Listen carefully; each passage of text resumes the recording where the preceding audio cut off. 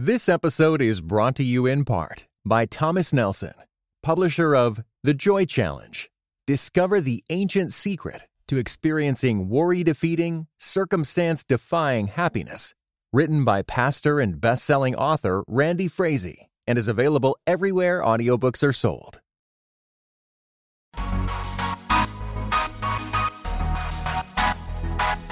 Dynamic voices for a diverse church. This is Pass the Mic. Greetings and God bless. Welcome to another episode of Pass the Mic, Dynamic Voices for a Diverse Church, powered by The Witness, a Black Christian collective. I'm your host, Tyler Burns. You can follow me on Twitter at Burns23. Follow at your own risk. And normally I'd be introducing the president of The Witness, the man, the myth, the legend, Mr. Jemar Tisby. But he's blue check verified, so you know he's doing things that blue check verified people do, which we don't know anything about. We don't know anything about that. But Jemar is doing that, so I have a pinch hitter, your favorite pinch hitter, Pastor Aaron James. What's going on, brother? Hey, man, I'm good. Let's just say I'm sitting in the big chair today. Yeah, there you go. There you go, man. Look, you got your own podcast coming, so that's going to be your chair here in a minute. So, and speaking of podcasts, man, we got to talk about Once Upon a Time in Wakanda. Aaron, myself, and Bo, we've recorded this podcast miniseries for fans of Black Panther or people who just got introduced to the comic book character and the film and movie version of T'Challa. And so we talk about so many different things. And so if you guys want to listen in on those conversations, you can follow us on Twitter at Wakanda Podcast, or you can go to wakandapodcast.com. And it's doing pretty well on iTunes, top 40 on iTunes and TV and film, which is a surprise, I think, to us in general. But hey, it's a cool thing. We'll take it. And we want you guys to continue sharing it to your circle of influence, your friends and family who just may want to be Wakanda forever and stay there. So be sure to share that. And we also want you guys to mark your dates on your calendar. If you're anywhere near Dallas, Texas, on April 7th at 3 p.m., Life Point Church. It is the second stop of the PTM Live Tour. And Aaron, is crazy, bro. We are recording our 200th episode in the D in Dallas, bro. That's nuts to me, man. 200 episodes. And I really want to pull it out of Jemar, see how he actually feels about this. You know what I'm saying? Because I feel like he's just been keeping it low key. But he's been here from the start. But come on, Jemar, you got to let out some emotion, man. I need some tears. I need him to cry. I need him to jump up on a couch. I need him to do something because these 200 episodes, that's just nuts, man. It's crazy. And it's been an amazing journey for Pass the Mic, man. Yeah, it has, man. So guys, be sure to meet us in Dallas on Saturday, April 7th. Continue to follow us on Twitter at _Pass the Mic and at The Witness BCC to see how you can secure your tickets. And we brought Aaron onto this podcast today because we want to dovetail what was a great conversation about a quiet exodus in our last podcast. Aaron decides to just write this fire article on thewitnessbcc.com entitled Confronting Pharaoh, Why We Won't Go Quietly. And Aaron, you put pen to the pad, you start typing furiously, clearly. And man, I was like, man, we have to get this perspective because what I've seen is that there are many people who listen to our podcast who are still in predominantly white settings, whether that's people of color or our white brothers and sisters. And what we've seen is that a lot of people are still there and they may think about leaving, but they're not actually leaving. And so you're in this place of being a part of the SBC. And when there was the SBC controversy at the convention, we brought you on to speak candidly about this. And so I'm just curious, has anything changed since then, man? Have you gone through any shifts, any news to announce? I mean, your mindset, your philosophy, tactic. I mean, let us know, man, because I think people are wondering, with everything that's going on, are you going to participate in that exodus? What's your thought process? Right now, the biggest shift has been to be even bolder, right? There's a temptation to want to be quiet or to be timid so as not to create controversy. But one of the things that we're learning is that controversy is necessary. And it's necessary because there are times where the Lord himself provokes controversy because it has a purifying effect upon our communities. And it's a prophetic nature in that it holds up the mirror to the church in how we've conducted our business, how we've related to one another, and how the systems that we have in place are structured, and whether or not those systems are healthy, whether or not they are in keeping with the righteous character and nature of God. And so definitely encouraged in this season to not be abrasive for the sake of being abrasive, and definitely not being quarrelsome.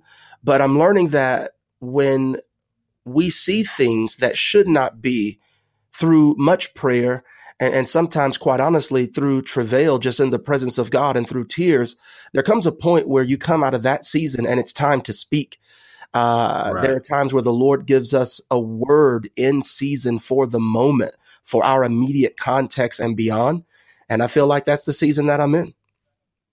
You know, in this article, you have this very insightful comparison contrast to a pharaoh and a father. And you put those two images up, which are very vivid images for a lot of us, maybe painful images, even for some of our listeners who have not had a good relationship or positive relationship with their fathers. But in a positive sense, a father is supposed to foster our flourishing, right? And so our father is supposed to give us and pass down to us a legacy of righteousness, a legacy of peace, a legacy of prosperity, a legacy of the things that we would consider to be marks of integrity. But a pharaoh is very different, and a pharaoh is interested in setting up systems of oppression. Where did you get that rubric from? Because I think that's very insightful when you think about those contrasting images of a pharaoh and a father. Well, first of all, I really appreciate the fact that you brought up that when we talk about fathers, it's a very sore spot for some people because of very deep father wounds. And I was one of those people.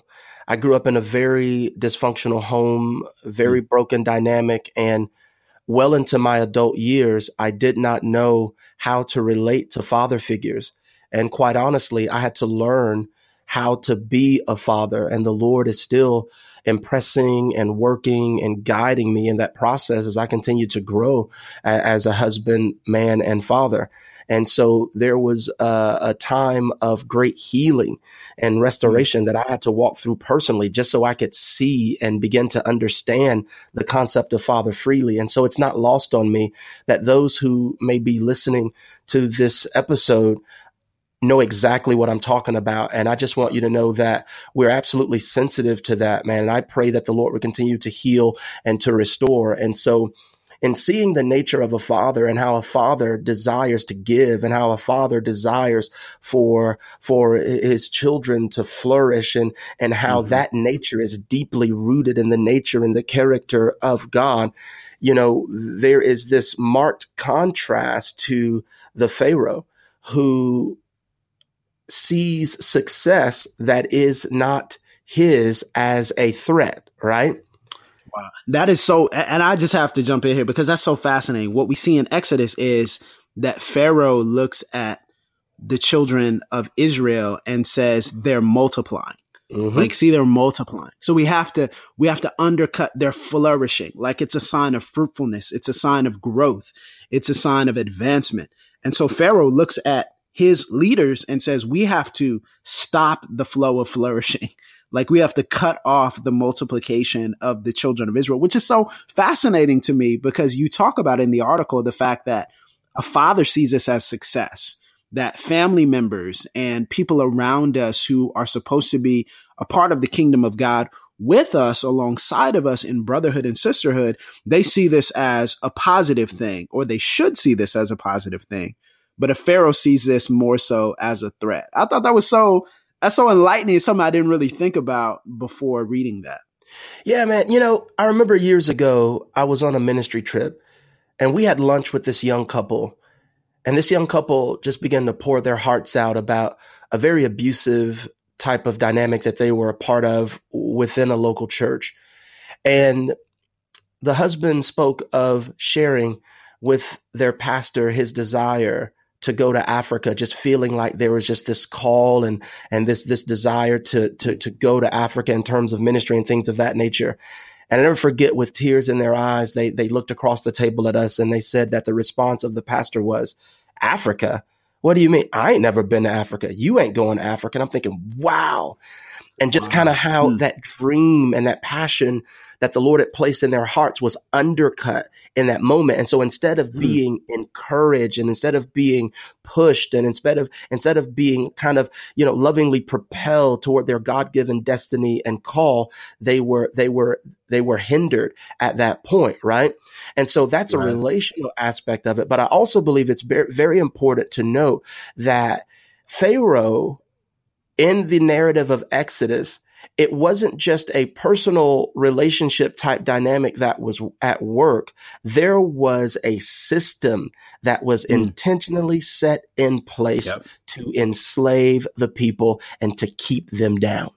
Isn't that so crazy? Because I think what we see here is what initially curried favor with Israel was the relationship and proximity that Joseph had to power.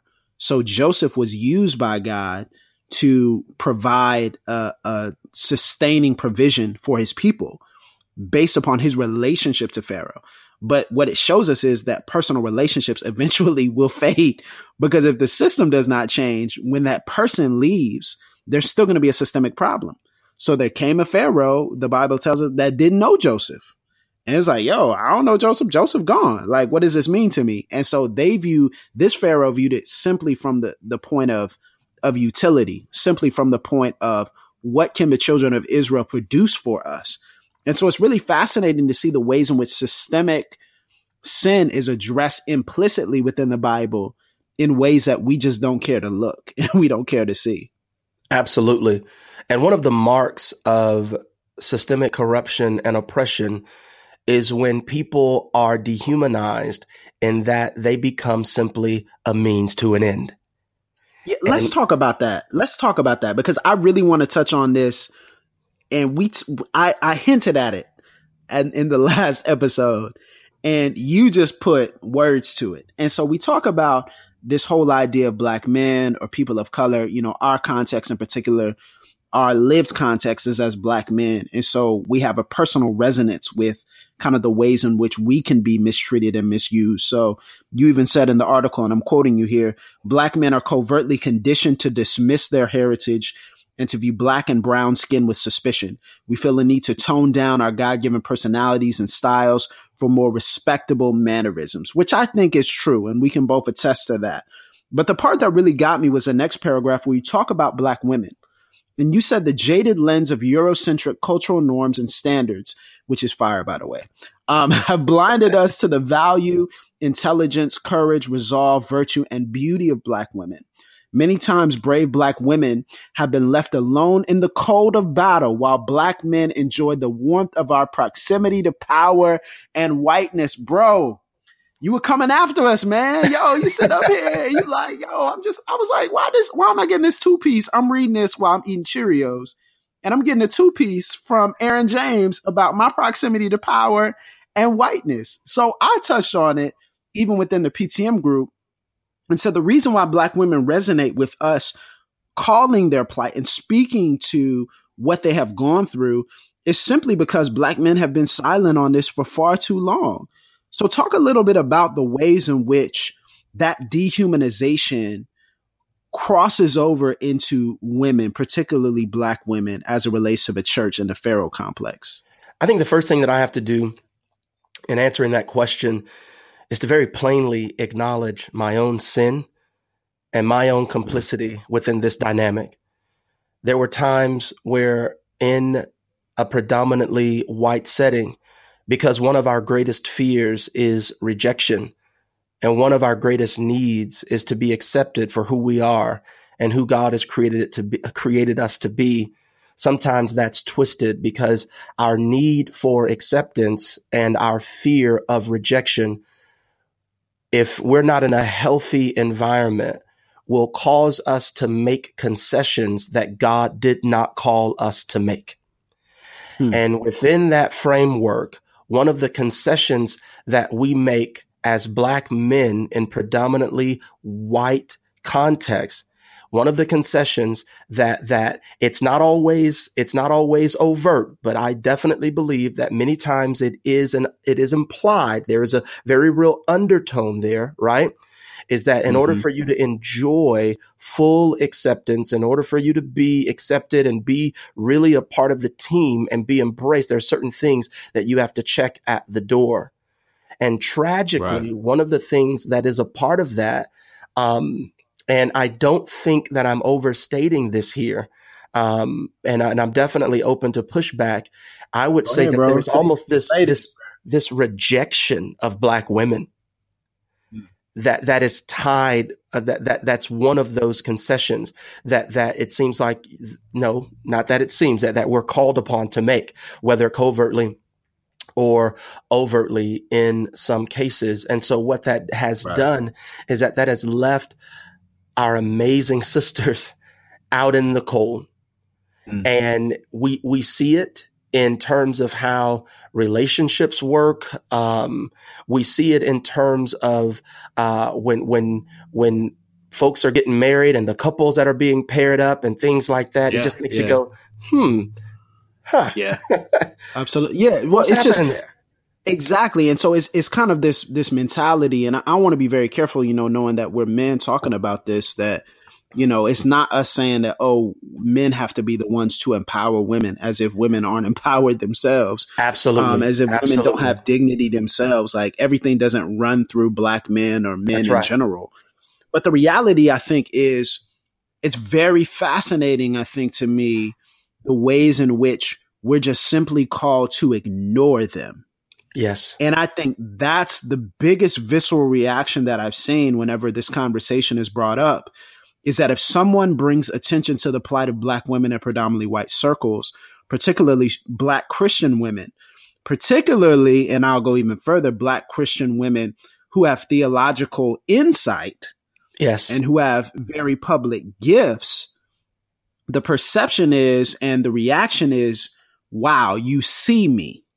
And I think the reason why there's a you see me, you acknowledge me, is because for so long, what we have done as Black men is we have just completely ignored Black women. We've ignored their value. We've ignored their worth. We haven't centered any of their concerns. And we've defaulted to the reality of just these Eurocentric ideas of even viewing Blackness. And then by extension, the most hated part of Blackness will be Black womanhood. And so I think what a lot of people don't understand is that by simply acknowledging, simply listening, simply valuing, and simply seeing and hearing Black women, that we're undercutting Pharaoh's system, that we're undercutting Pharaoh's power structure.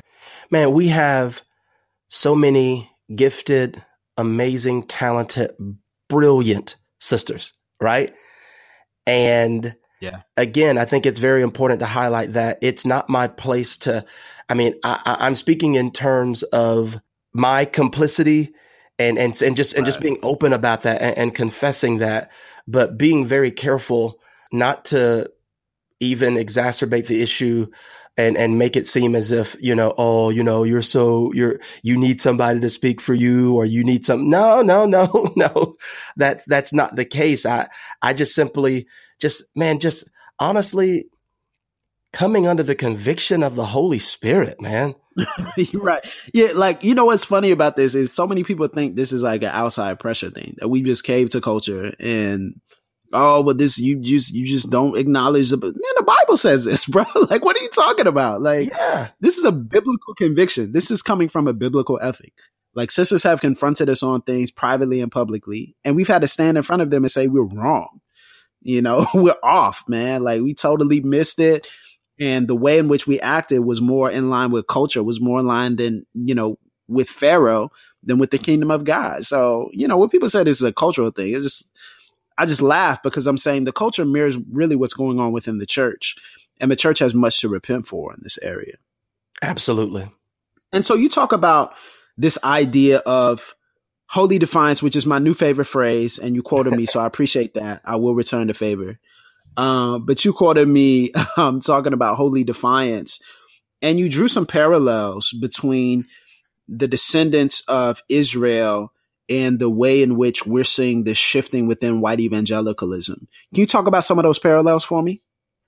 Yeah. And so the first thing is that the Exodus was not an event that took place in obscurity. It was very open. It was a spectacle. It was a very public display of the power of God in the liberation of his people.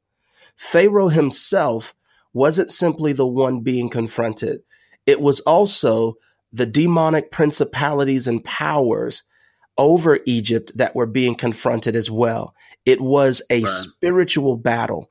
And so when it comes down to the choice that we have to go quietly, and I understand people going quietly. And so this is not about telling people what they should do and how they should act and things of that nature. That's not what this is. Right. But and there's often a heavy cost to that too. So if you don't go quietly, there's a cost to that.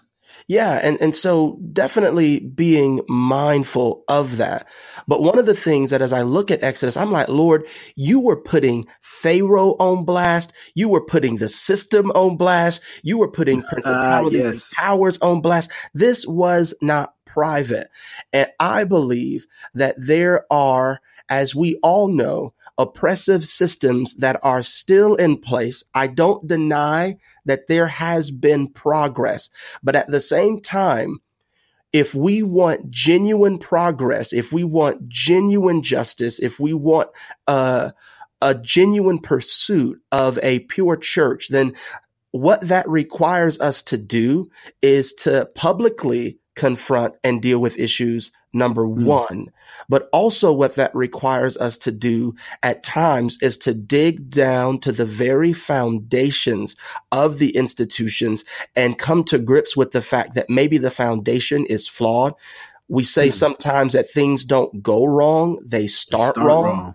And so if something has started wrong, that means the foundation is off. And if the foundation is off, everything that we try and attempt to build on top of it is going to be off by virtue of the foundation being off.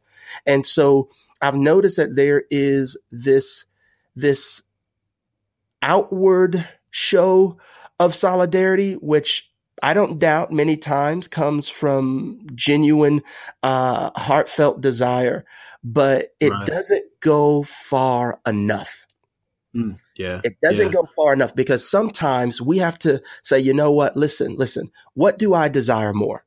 Do we desire to be a community of people who make much of the name of Christ and represent him faithfully among ourselves and to the world? Or do we desire to hold on to the status quo and maintain the false integrity of a fundamentally corrupt system and still just try to paint over it and do well? Sometimes we have to recognize that within the kingdom of God, especially as it pertains to man-made institutions, there's not one man-made institution that's too big to fall. Bruh, that is so true. And I think what we mean especially by that is a lot of people relate this whole idea of God building his church with a specific denomination or tribe. And so I think we should question why we think that our tribe is the only, when we're using metaphors related to, oh, well, the church isn't going to fail. Well, it doesn't mean our denomination isn't going to have its house cleaned. That's not what it means, Absolutely. It just means that the witness of God in this remnant of people won't fade away. But the reality is sometimes we need to be held accountable. And what's shocking to me, Aaron, is the ways in which we've selectively applied scriptures. So you see in 1 Kings, the way that Solomon even began with an idea of wisdom and asked the Lord for wisdom, but slowly as time elapsed, became so close to cultural power that he was marrying all these wives, that he was instituting slavery to build, to have construction projects and to build things in service of the Lord, that he was adopting gods and idols, that there's always this sense of idolatry. And so why do you think that people are blind to the reality that this has happened to some of our greatest heroes, quote unquote, and sheroes within the Bible? Why do you think we're blind to the reality that it can happen to us? I believe a lot of it has to do with the fact that when we enjoy a particular level of success and notoriety, and when that success and notoriety brings about proximity to power and influence within the culture, when it becomes painfully obvious that in order for us to proceed the way that the Lord has called us to proceed, we make the choice far too many times to maintain the proximity to power, to maintain and try to hold on to the cultural influence instead of embracing marginalization the way that God may be intending us to do so, and also to take the necessary losses that come with following Christ. Our salvation is marked by a call to carry our crosses as we deny ourselves and follow Jesus. And so there is this inherent theme of self-preservation that not only exists on a personal level, but also exists in terms of institutions, right? Because people are institutions. And so I really believe that that has a lot to do with it. So for instance, we bring up prophetic presence in scripture. One of my favorite examples that is still quite frightening to me, if I could just be honest, is Josiah. Josiah is a young king. There's an established culture already. They find the word of God, but it turns everything upside down. And the necessary changes, the necessary repentance, the necessary destruction of idols, the necessary reordering and purification of the priesthood, the necessary reinstitution of the Passover was so revolutionary that it kind of turned everything on its head. I mean, scripture actually says that pertaining to Josiah's Passover, there wasn't one like it before it, and there wasn't one like it afterwards. Right? Yep. And so that dude, let me tell you, let's just be honest. Many times we balk at that. Yep. Many times when we come face to face with the word of the Lord and what is necessary for us to conform to the righteous standards of God, and what's necessary for us to be in line with God's definition of justice and the necessary cost to us that's related to that, many times we bounce from that. Yeah, we bounce from that. We don't want that. And, you know, it's funny because when you talk about cost, you know, another haunting passage, you know, where we see a prophet confronting a king is, you know, one of the most famous ones is in 2 Samuel 12 with Nathan. And what I find very interesting about the way that Nathan confronts David is that Nathan frames his confrontation with David with a story and an analogy of plunder. Like he frames David as a robber. Yeah. Like he frames David as one who has much and decides to take from the one who has a little. And it's the way he frames that and the indignation of David, which is hilarious because, you know, David even says, well, if this man did this, well, then he needs to die and he needs to pay back. Like he needs to pay back more than what he took. Like, so it's like, oh, you know, give him reparations. Anyway, side note. But so it's just kind of funny because David is positing this idea, but Nathan is framing this from this sense of plunder. And how often is it that we become participators in plunder by our proximity to power, by standing next to the people who are taking from, you know, those who wouldn't have as much, those who may not have as many resources, those who may not have as many avenues and opportunities. And what we think is there's an illusion, I think, sometimes that our success or the success of an organization that we're a part of or the success of a tribe that we're a part of is somehow related to true flourishing. Like true biblical flourishing is going to look like this. And that's a very westernized, Americanized concept because when you look at a lot of these prophets in the Old Testament, especially, they ain't have that much, man. And I mean, beyond that, most of them got killed. And beyond that, most of them got killed before they saw any fruit. So what are we expecting and how are our expectations of the prophetic witness become even westernized and Americanized, you know? Absolutely. I think one of the main ways is the way that we have sacrificed a healthy cultural corporate identity and a healthy interdependence for rugged individualism. Yeah. Come on, bro. You got to say that, bro. Absolutely. Wherever rugged individualism prevails and it comes and crosses paths with prophetic witness, rugged individualism always excuses you of your complicity in terms of systemic issues because, well, it's not me, it's them. Bruh. I can separate myself from the because issue. I'm the highest expression of my particular tribe. And so I separate myself from the ills of my tribe. And I never have to wrestle with my complicity. I never take the time to go before the Lord and to have necessary conversations, to listen, to become a student of those that previously I would dismiss outright. I never take the time to wrestle with that because after all, again, it's me. Like you said, I'm the highest expression and so we end up thinking far better of ourselves corporately because we fail to wrestle with our complicity individually. And it hurts us in the long run. No, that's crazy, bro.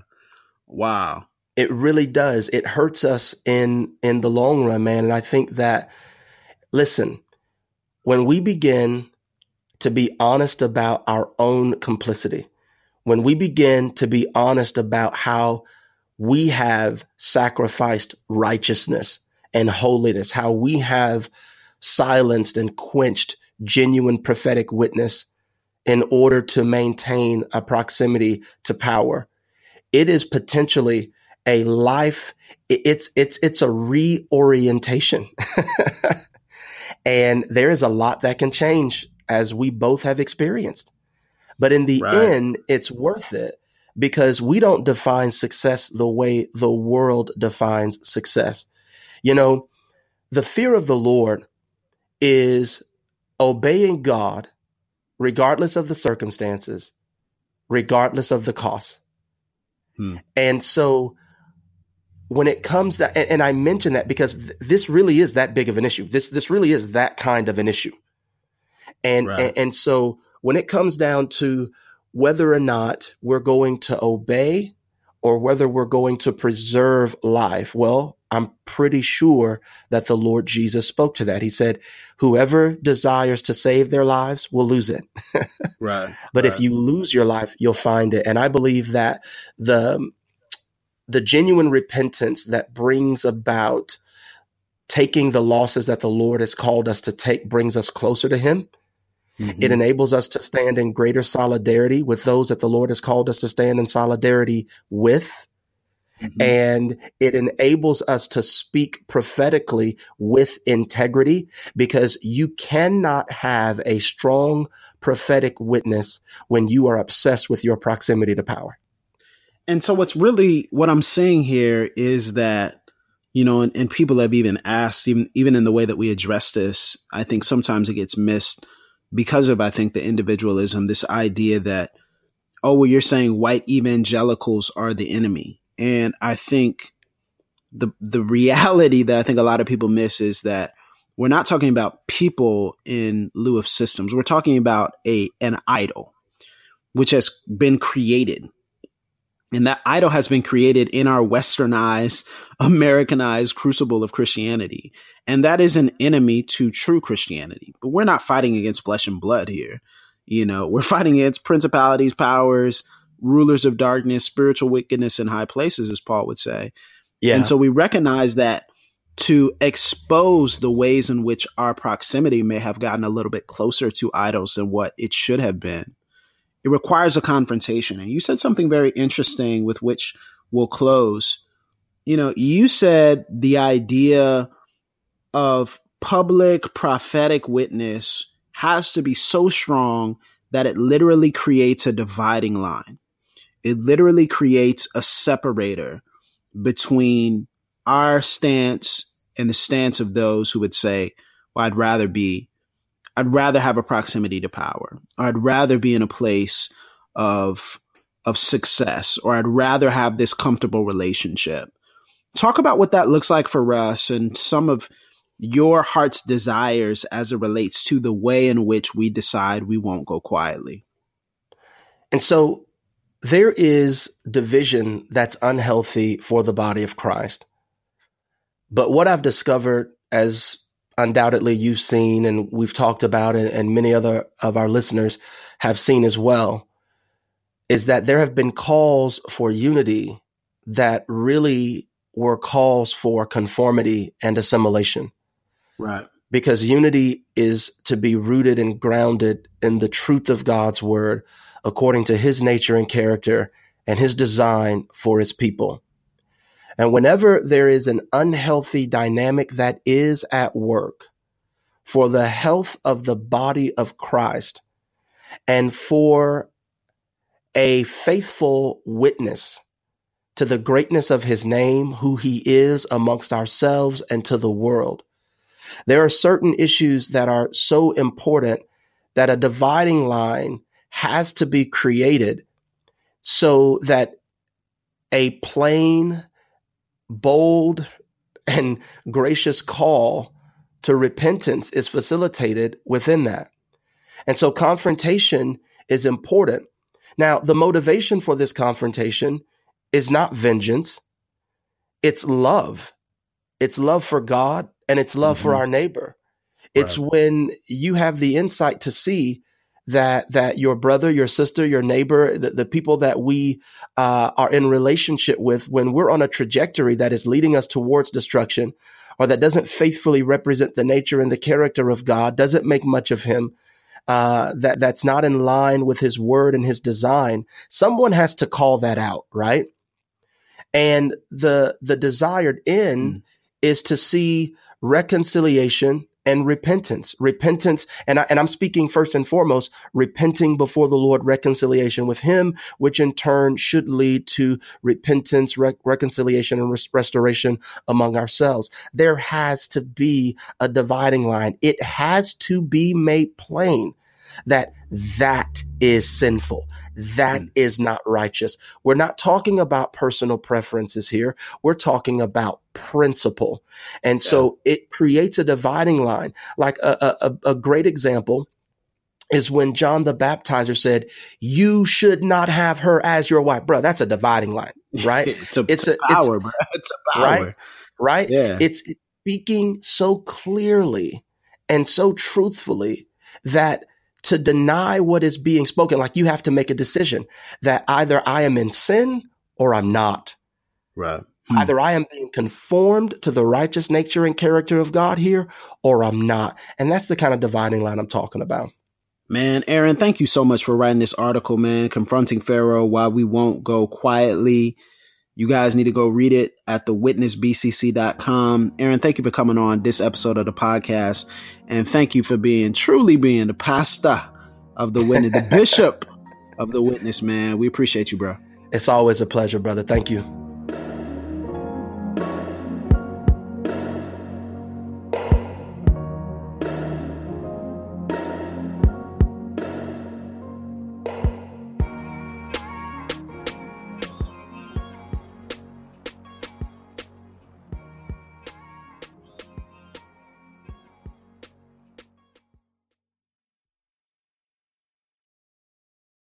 This episode was brought to you in part by United We Pray. United We Pray is a podcast devoted to praying and thinking about racial strife, especially between Christians. Come join us in praying for the unity of God's people.